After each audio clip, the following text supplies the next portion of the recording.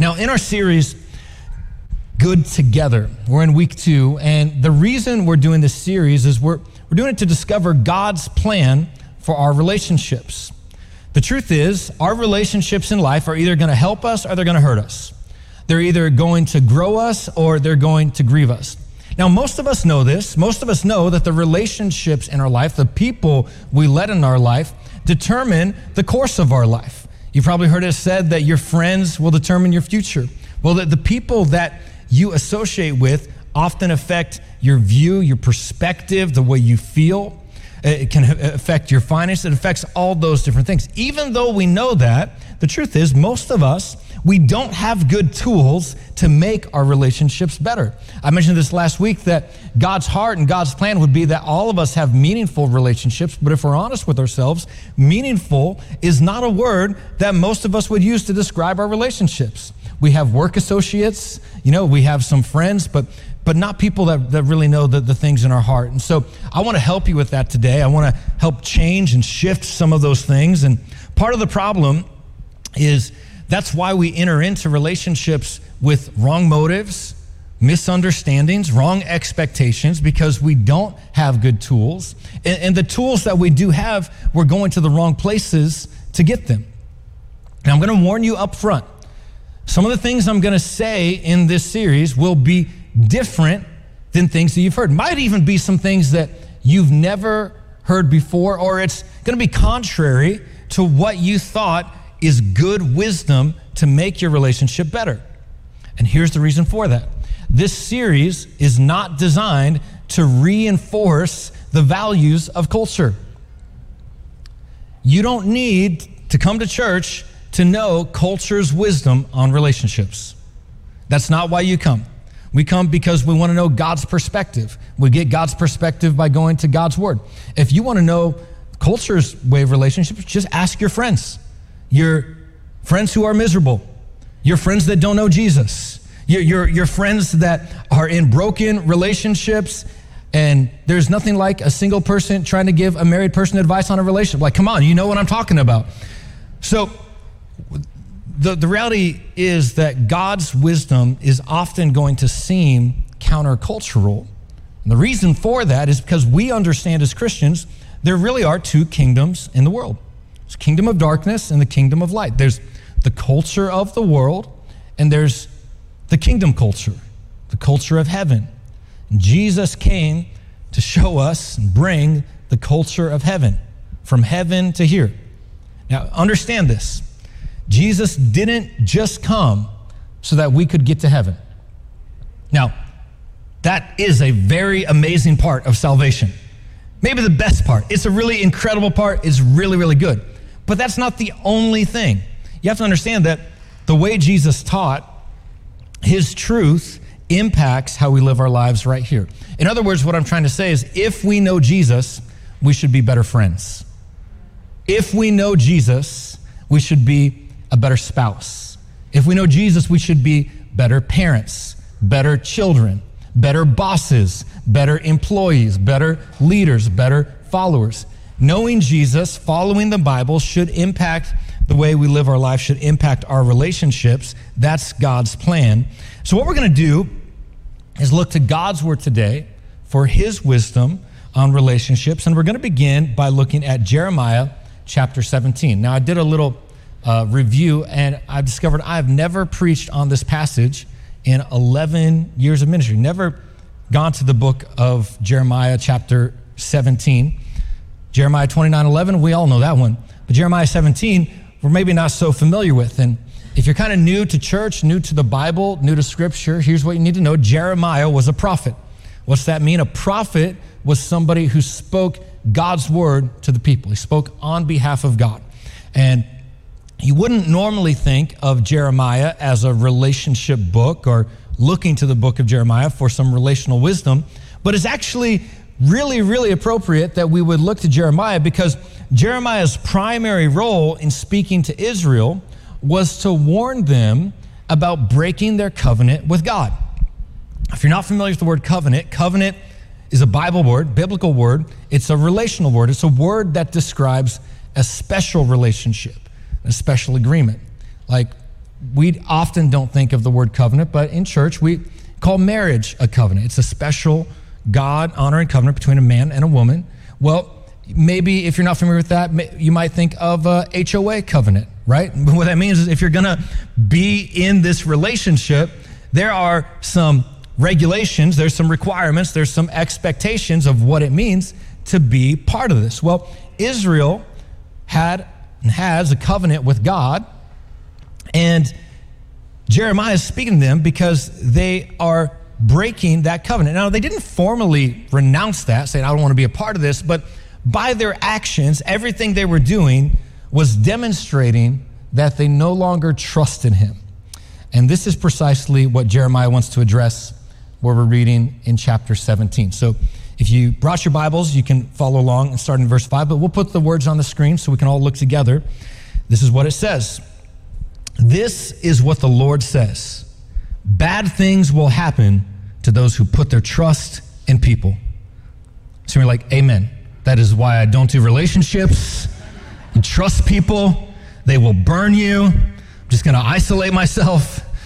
That's not what he's saying. I mean, most of us would agree trust is a primary and foundational element to have a good relationship. Well, what Jeremiah is talking about is it's where you put your trust to get wisdom, where you put your trust for help. He says bad things will happen to those who depend on human strength. In other words, human ability, human wisdom. That is because they've stopped trusting the Lord. So if you're depending on what the world has to offer when it comes to your relationships, it's not going to go well with you. Your trust has to be in God. He goes on to describe what it's like. He says, they're like a bush in the desert where no one lives. I really love this word picture. It's like you are alone in the desert, desperate and thirsty. Just tell somebody you look thirsty. And it's because you've been trusting not in God. It is in a hot and dry land. It is in bad soil. You've got a bad environment. That bush does not know about the good things that God can give. In other words, you're experiencing this because you don't know God has a better way. He says, but he gives the counter. He says, but those who trust in the Lord, these people will be blessed. They know what the Lord will do. They know what he says. They know that he'll do what he says. They'll be strong like trees planted near a stream. So before you're a bush, now if you trust in God, you're a tree. Strong. You send out roots to the water. It means your relationship, you'll be satisfied. You'll be refreshed. They'll have nothing to fear when the days get hot. It means you don't have to freak out when things get a little bit heated. It's all right. You're secure. Their leaves are always green. They never worry. Even in the year that has no rain, they always produce fruit. Even when the environment is counterproductive, you can still be fruitful. So it says, he sets this contrast up, and then he says something very key. Verse 9 says, more than anything else, a person's heart is deceitful and cannot be healed. Who can understand it? He answers in verse 10. He says, I can. I'm the Lord, and I can look into a person's heart. I want to use this text today to speak to you on the subject of trust issues. Trust issues. I won't ask the question, does anybody have trust issues? But trust issues. But I don't want to speak about trusting people. I want to speak about what it talks about in verse 9. Let's look at it one more time. Verse 9. He says, more than anything else, a person's heart is deceitful and cannot be healed. I want to speak to you about these issues of the heart. I think far too many of us have been trusting our heart on some issues, and it's been setting us up for failure. This is why the worst relationship advice you will ever take and receive is this: just follow your heart. Just follow your heart. You mean the part of me that's wicked? You mean the thing that is deceitful above all else? You mean the thing that is sick, that's incurable, that can't be healed? You want me to follow my heart? Just trust my gut? Thing can't even handle milk. Why would I trust that? The worst relationship advice that you can ever take is to follow your heart. And the reality is, for many of us, we have adopted this idea that everything within me is pure. If I feel it, it must be true, that my heart can never steer me wrong. And what Scripture tells us is that your heart is deceitful. It cannot be trusted. And there are some issues that you've been trusting that is causing your relationships to fail. There are some things that our heart that has been telling us that we can't trust. It's hurting our relationships, it's impacting our effectiveness, and it's preventing our potential because we're believing some things that aren't true. Now, there's probably a number of them, but I have 4 of them that I've identified that I want to talk to you about today. And the first issue that we've been trusting that we need to deal with is this: I just need to be happy. I just need to be happy. When it comes to our relationships, we believe this lie, this issue, that I just need to be happy. Now, I know what some of you are thinking. Well, hold up, Pastor, what's the alternative? That I should be unhappy in my relationship? Is that what you're telling me? No, that's not what I'm suggesting. I think happiness is a good thing. I think your relationships should bring happiness. I mean, it's science, right? When you meet somebody and there's a connection, these endorphins go off in your brain, and these endorphins make you happy. I get that. But what I am saying is where we've failed is to elevate our personal happiness as the supreme value in a relationship. To make our happiness, our personal happiness, the highest priority in a relationship will set you up for failure. Now, what might be interesting to note is that it hasn't always been this way. In our culture, personal happiness is our highest value in relationships. It wasn't always this way. You look to the ancient world, individual happiness in relationships was not even on the radar. Why is that? Because the important thing to them was what's best for the family, what's best for the community, what's best for the tribe. This thought was the pervading thought of why there's arranged marriages, why there was arranged marriages, right? Because you weren't doing it from personal happiness, you were doing it what's best for the family. Will it improve our community? Will it improve our standing? It's not your personal happiness, it's the community. Now, somewhere along the line, that changed. Would you like to know what changed it? Christianity. Christianity changed it. Why? Because for the longest time in the ancient world, this was a profane thought, but Christianity came along and said, hold up, the family is important, the community is important, but the individual is also important. Why? Because the individual is made in the image and likeness of God. Therefore, the individual is important. And so the individual became elevated because the individual was an image and representative, was made in the image of God. Somewhere along the line, though, we've divorced these two concepts. We no longer wanted the individual just to be an important thing. We wanted individual happiness to be the main thing. And we separated that from God. And so now it's gone on so long, it's universally accepted. We no longer even bother to question whether or not this is true. We just believe it. And what's crazy is when you start drilling in to your happiness, what you discover is there's a lot of problems with this thinking. First thing is that your happiness is a moving target. Have you ever thought about that? Turned 40 years old a few weeks ago. You know, what I want at 40 is not what I wanted at 4. What I wanted at 10 is not the same thing I wanted when I was 20.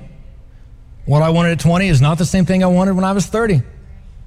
When I was 30, it's not the same thing that I want now at 40. Your happiness is a moving target. What makes you happy one day won't necessarily make you happy tomorrow. And so when you put your happiness on somebody else's shoulders, you are setting them up for failure. That is a burden that nobody else can carry. Can't make you happy. You don't even know what makes you happy. The thing is, happiness is also in conflict with itself. Think about this. There's a lot of things that make me happy. One of the things that makes me happy, eating a hot and fresh Krispy Kreme donut. That makes me happy. You know what else makes me happy? This is theoretical. It hasn't actually happened. But theoretically, I think I would be really happy with a six-pack. If I had a six-pack, I wouldn't even preach with a shirt on. I would just come out here. That would make me happy. But those two things are in conflict with each other. When I'm pursuing one, by definition, I cannot pursue the other. I'm sorry for that image, by the way. I really try and be protective of that, but you know what makes me happy? Going on lots of vacations. You know what else makes me happy? Having money in my bank account. But I can't pursue those things simultaneously. So your happiness is in conflict with itself. And so if you say, I just need to be happy in your relationship, you're going to set yourself up for failure. I did a little study on this, and scientists say that when you really boil it down, happiness is about drive reduction. What do I mean by that? It means you have a need, you want to get it filled. You're hungry, so you eat food. That makes you happy. You're tired, so you take a nap. That makes you happy. You want something, so you do it. That makes you happy. At the end of the day, happiness is about drive reduction. Happiness is about getting what you want. This is what science says. The only problem with that doesn't sound like happiness. That sounds like selfishness. And selfishness kills a relationship. So if you believe this lie that I just need to be happy, you're going to set yourself up for failure. Really, what you need, not that you shouldn't be happy, but what you need is to be committed. You need to be committed. That'll make your relationships work. There's another lie that I want to get to. It's this one. We believe this lie, our heart tells us, this issue, the problem's with them. The problem's with them. Now let's do a little unscientific poll. How many of you have some problem relationships in your life? I'm not putting anybody else, but you got some problem. I've got some problem relationships. Some of them are in this room. It's the ones that aren't raising their hands when I ask a question. Problem relationships, you got to get that one in your mind. You got some problem. Okay, you can think of that problem relationship. How many of you know all the things wrong with them? Right? They're too grumpy. They're too moody. Some of you spouses are elbowing each other. Would you stop that, please?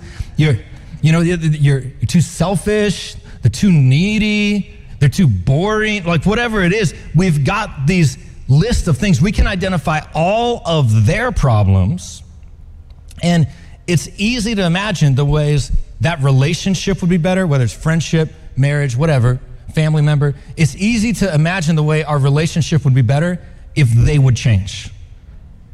We got the list on what they're doing wrong. But it might be helpful for us to remember that even the perfect situation isn't perfect. Even if they changed everything on their list and they were perfect, it still would not be perfect. We have an example of this in Scripture, by the way. We looked at them last week, but think about Adam and Eve. If there was anybody who could say they had the perfect partner, it would be Adam and Eve. Bone of my bone, flesh of my flesh, somebody who was made suitable just for me. Perfect. Let's think about the Genesis account, right? God made Adam and Eve. blessed them, they were happy, gave them a mission, they were in the garden, they were in paradise. I didn't actually read this verse last week, but I thought today would be a good one a good time to introduce it. In Genesis 2:25, you might want to highlight this in your Bible, write it down, put it on your fridge. It's a great one. This is what it says. Now the man and his wife were both naked, but they felt no shame.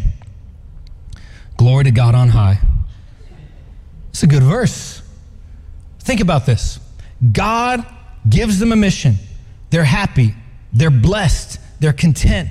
They're fulfilled.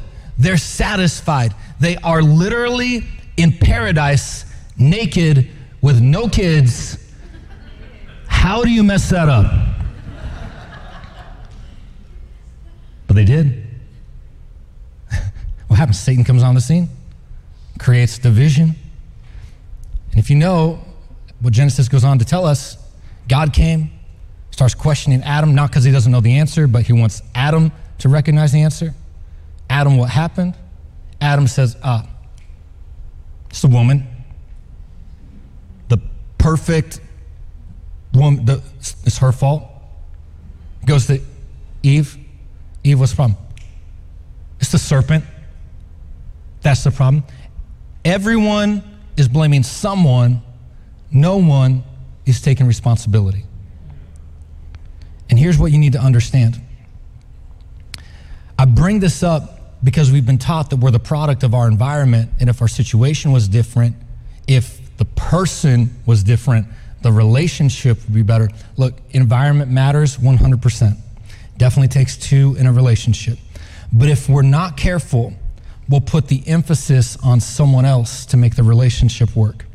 And you can turn the right one into a wrong one if you don't deal with your own issues. Healthy relationships start with healthy individuals. Healthy relationships are sustained by healthy individuals. That means that you've got your own issues too. And if you don't address your past wounds, your next relationship will. Because relationships don't erase problems, they expose them. So maybe, instead of thinking you need a different person, maybe what you should realize is that you need a different strategy. Different strategy, because the strategy that we're using tells us this third lie. This one.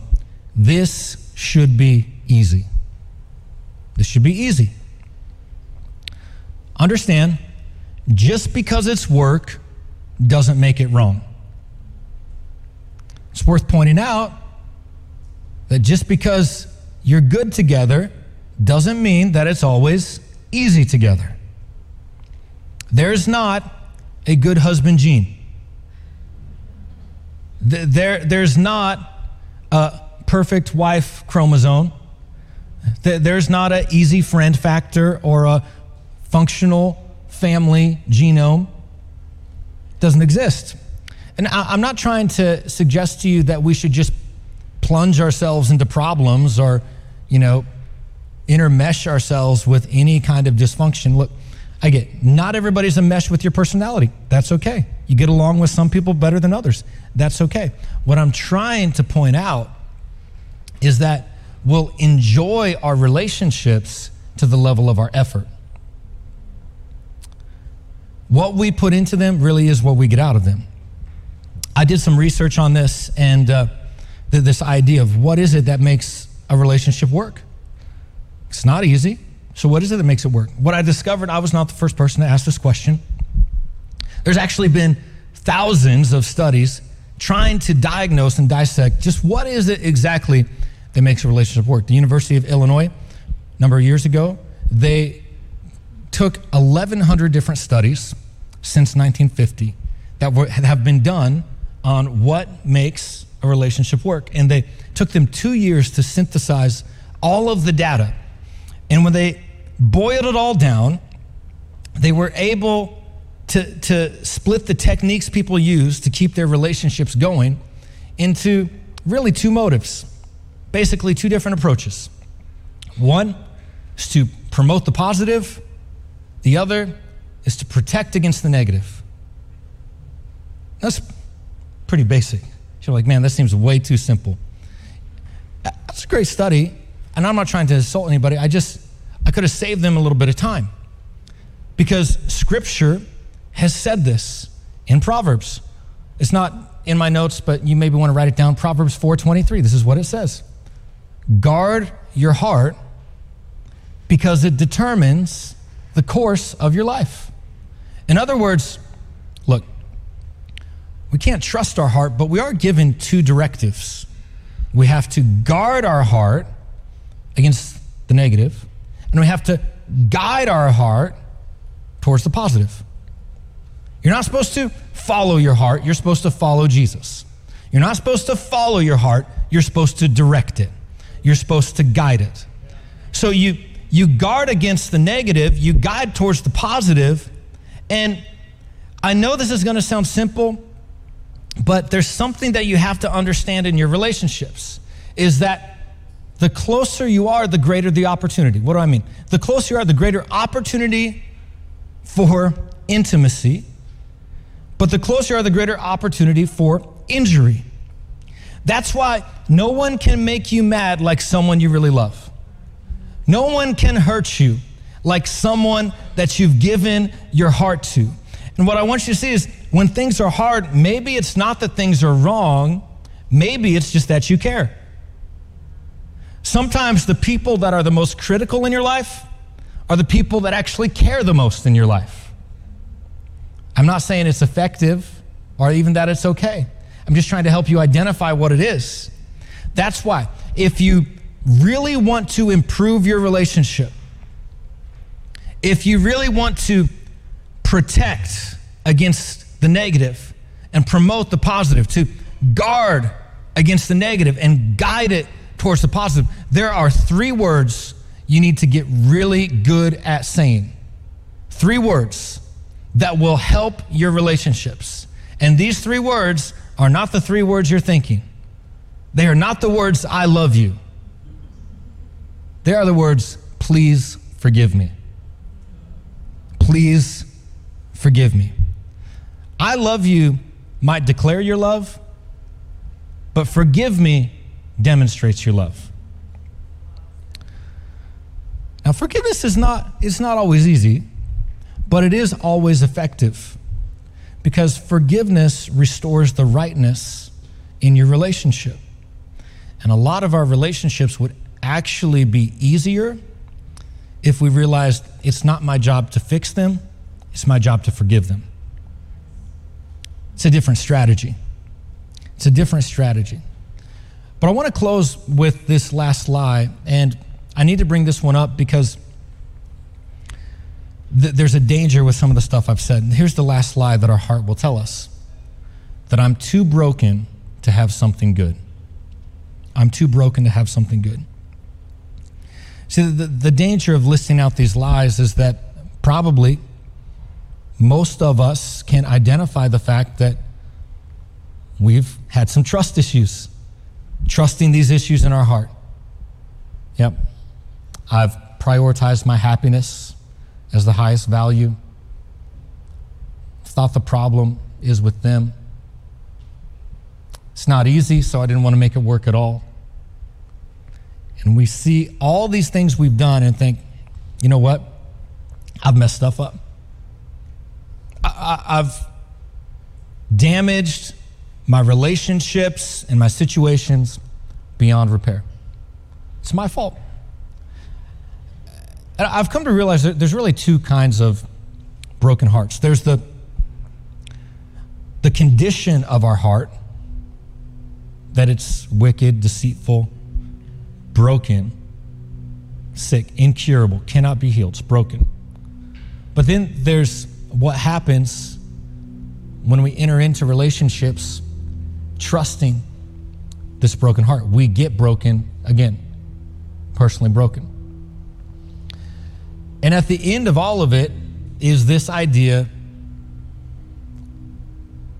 I'm too broken to have a good relationship. I'm too damaged. I'm not good enough.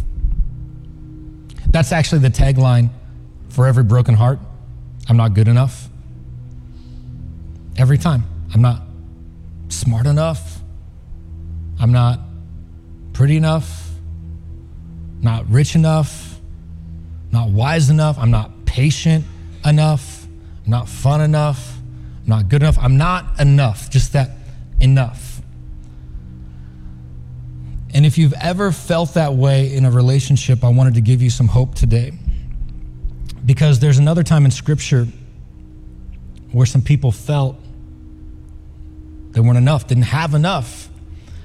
It's with the disciples and Jesus. You might know the story. Jesus was preaching and teaching.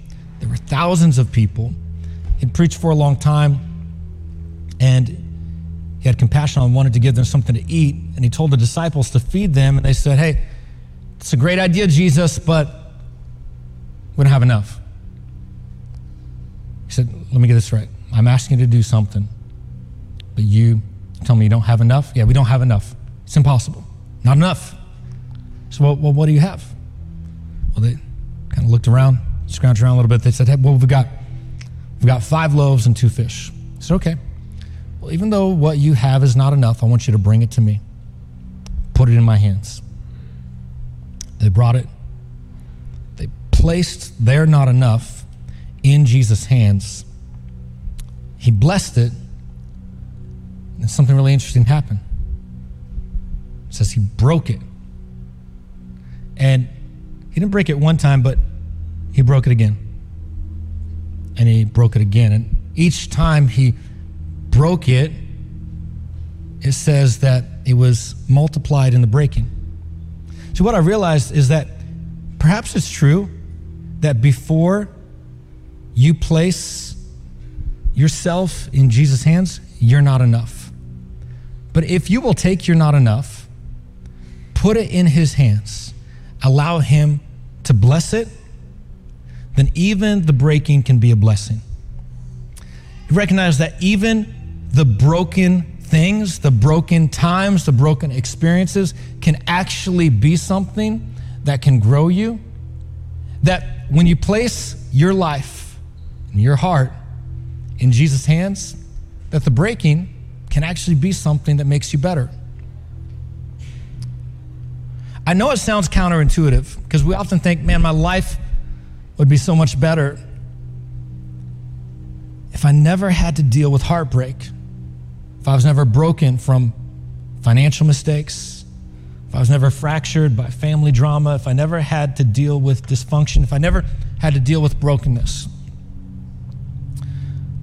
But what we fail to realize is that in Jesus' hands, the breaking can make us better. Paul actually wrote about this in Romans. He says, not only is that true, but we are very happy in our troubles because we know that trouble makes us stronger. There are some things that can only happen by heartbreak. There are some places you can only get to by pain. And it might not be pleasant, but they're crucial for you to experience God's power. When you place yourself in God's hands, even the worst done to you can bring the best out of you. I'm not saying that it's okay. I'm not saying that it's good. I'm just saying God can use it. And so I wanted to end this message for everybody here who's felt broken. Maybe some broken relationships, maybe some broken experience. Maybe you've just felt in your heart you're broken. I wanted to invite you to put that in God's hands today. And that'd be the first invitation. Say, God, I've got some brokenness in my life. I've got some broken relationships, some broken experiences, but I want to place it in your hands so that you can bless it. So you can take it, multiply what you want to do in my life, use it to make me better, God.